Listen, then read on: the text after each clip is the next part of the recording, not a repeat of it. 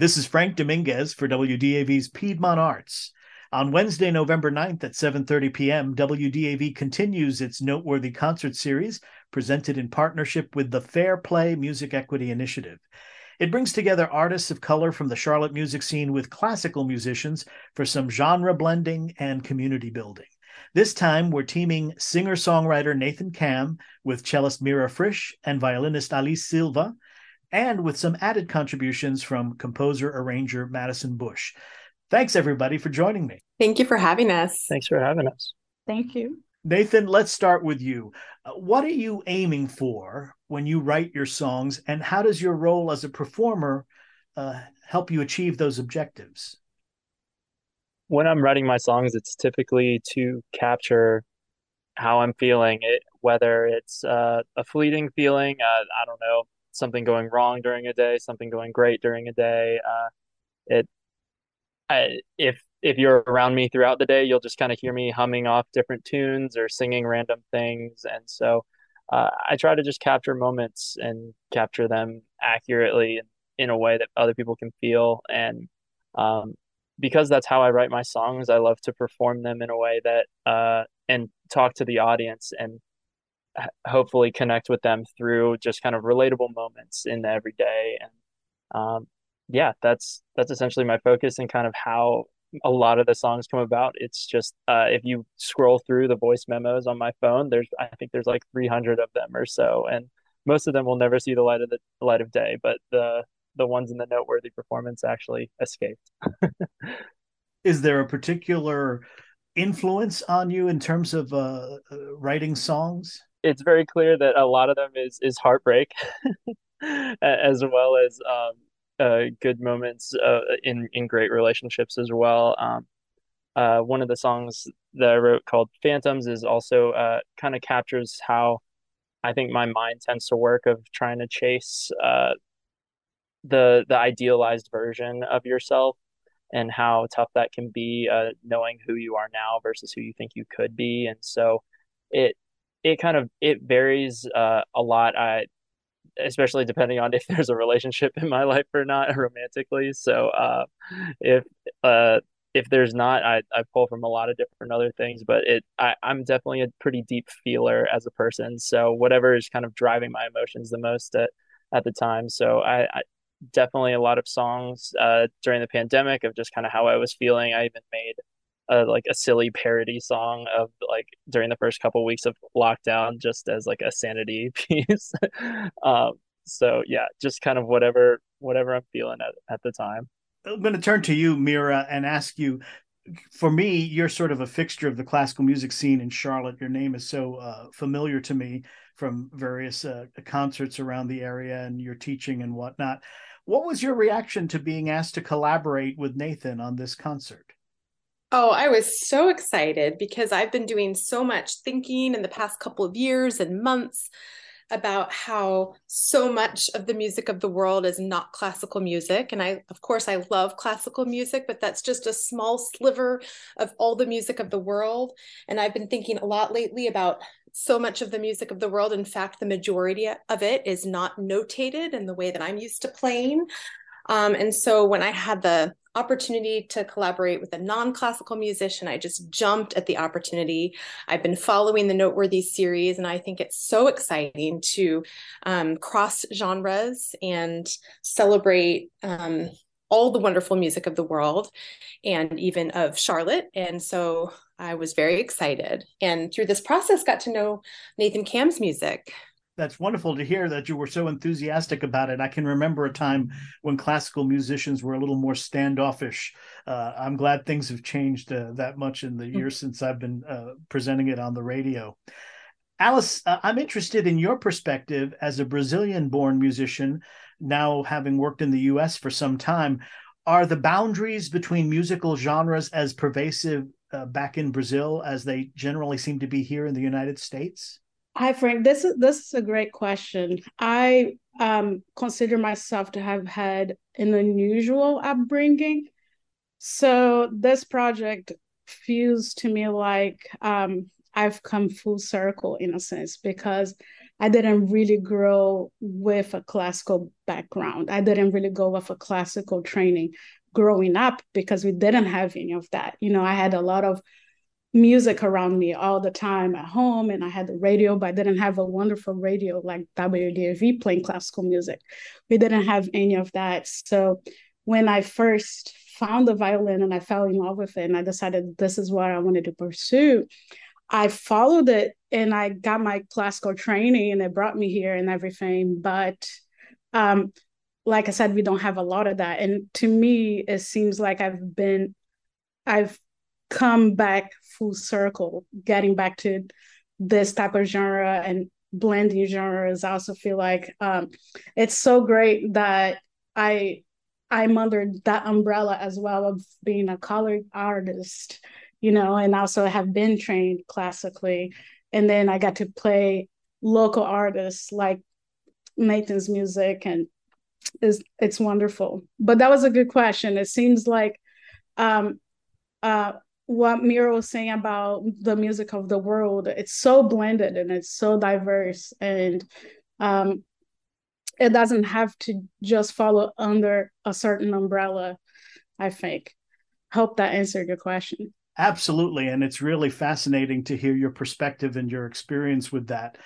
Nathan, back to you for a few moments. What surprised you the most about working with these classical musicians?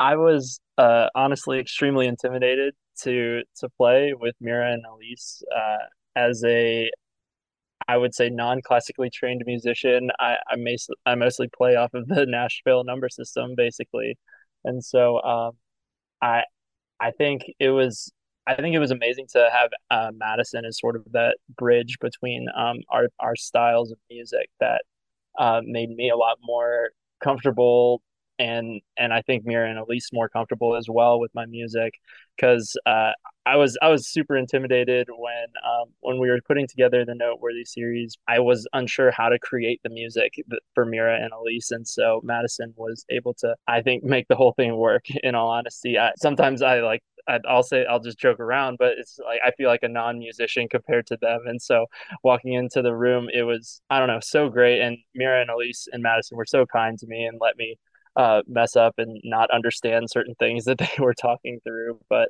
it ended up being great. All the thanks really goes to Madison for kind of building that bridge between. That's a great segue into asking Madison a question, but just let me quickly reassure you, Nathan, that you are definitely a musician. I've seen a little bit of the video that's being put together, and I know that no one will be in doubt of your musical ability after they see you perform. Madison, since we've gotten a taste of what you brought to the collaboration, why don't you tell us, first of all, I'm interested in how you got interested in writing music and writing arrangements. So, what was your introduction to this type of music? I take most of my influence from scores from movies. So like the background music, that's one of my favorite things, and that's what I try to compose in my free time. That is what I hope to compose for a living in the future. I've been doing it for probably 15 years or so. And so that's where I draw most of my inspiration. And then I started playing an instrument myself. I'm a violinist. I just think film scores are the coolest kinds of music because they are, in a way, they can inspire and impact people across a very broad spectrum, no matter where you are, no matter where you come from. And it doesn't necessarily have, a language barrier. It doesn't have those same kinds of walls that you have to try and fight through to understand it because it accomplishes its goal alongside the actual pictures on the screen very effectively. And I just want to be able to touch people in that same way. What was your specific role in this project? I gather you weren't writing entirely original music because you're supporting Nathan's song. So, what were you trying to achieve, and how did you approach it? I guess it was to make a set of arrangements that both fit with the genre of Nathan's music and also felt comfortable for the instrumentalists, which is something I try to keep in mind whenever I write something that's going to be performed. I wanted it to not take too much away from him as the vocalist, but also still bring something, new to the table, which was part of the overall assignment. Let me take the question I asked Nathan earlier about what was the biggest surprise about working with the classical musicians, and offer it to you musicians, and you too, Madison, as musician slash composer and arranger. What was the biggest surprise about working with Nathan? I think it all was so seamless in our rehearsal, which only surprised me because I'm not used to working with people. I'm usually stuck with computers and MIDI playback, and so I was very stressed that maybe it wasn't going to go well because of something I did, and actually everything worked so well. Everything came together really easily, and I think the final product was also really cool. I was expecting it to be fun, and it followed my expectations. It was fun, and it was exciting and seamless, like Madison was saying. So it was just a great experience. And Mira, how about you? Yeah, it was also a wonderful experience. I was expecting it to be fun and wonderful, but it surpassed my expectations in terms of just the sheer enjoyment I had working with all of these wonderful people, including Madison. And one kind of funny thing that surprised me is that in the past, when I've worked with pop singers, I felt sometimes like rehearsing in an acoustic setting was challenging because I couldn't hear the voice as well. But Nathan has a really beautiful, big acoustic voice, and he plays a lot of projected sound on his guitar. And so it was just wonderful because rehearsing with him was so easy. I could hear him really well, and I felt like I could still project my sound. And that way it made the transition into being at the Stage Door Theater with all the amplification really natural. And I was not surprised that Madison's arrangements were first rate, because I and Elise have had the pleasure of working with Madison in the Charlotte Strings Collective, an ensemble that we're in that is dedicated to performing music by Black composers. And I've actually played a piece by string orchestra for Madison before, so I already knew she was amazing.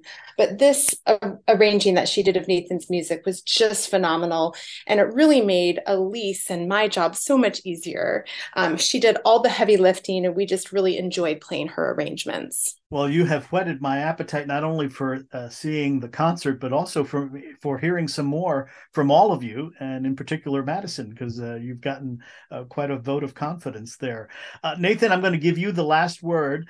What should listeners expect from the upcoming premiere of the Noteworthy concert video with you and these colleagues? Expect to have a lot of fun, to laugh, to get emotionally engaged, hopefully, and just see how much fun that we had playing this show. And yeah, I think it's truly a special moment, and I thought there was definitely just magic in the room. The audience was fantastic, and I couldn't help but smile and just enjoy the whole experience, because I think it just, at the end, I was like close to tears, just saying thank you to Mira and Elise and Madison and the whole Noteworthy team, because it was just such a special night. And I hope that as people see the Noteworthy performance, that they can get some of that feeling as well. So I'm really excited for others to get that experience. My guests have been singer-songwriter Nathan Kam, cellist Mira Frisch, violinist Alice Silva, and composer-arranger Madison Bush. The concert video premieres Wednesday, November 9th at 7:30 p.m. You can watch it via WDAV's YouTube channel and Facebook page, and you can get more information about the artists and the series from noteworthyclassical.org. Thank you all for speaking with me. Thank you for having us. Thank you. For WDAV's Piedmont Arts, I'm Frank Dominguez.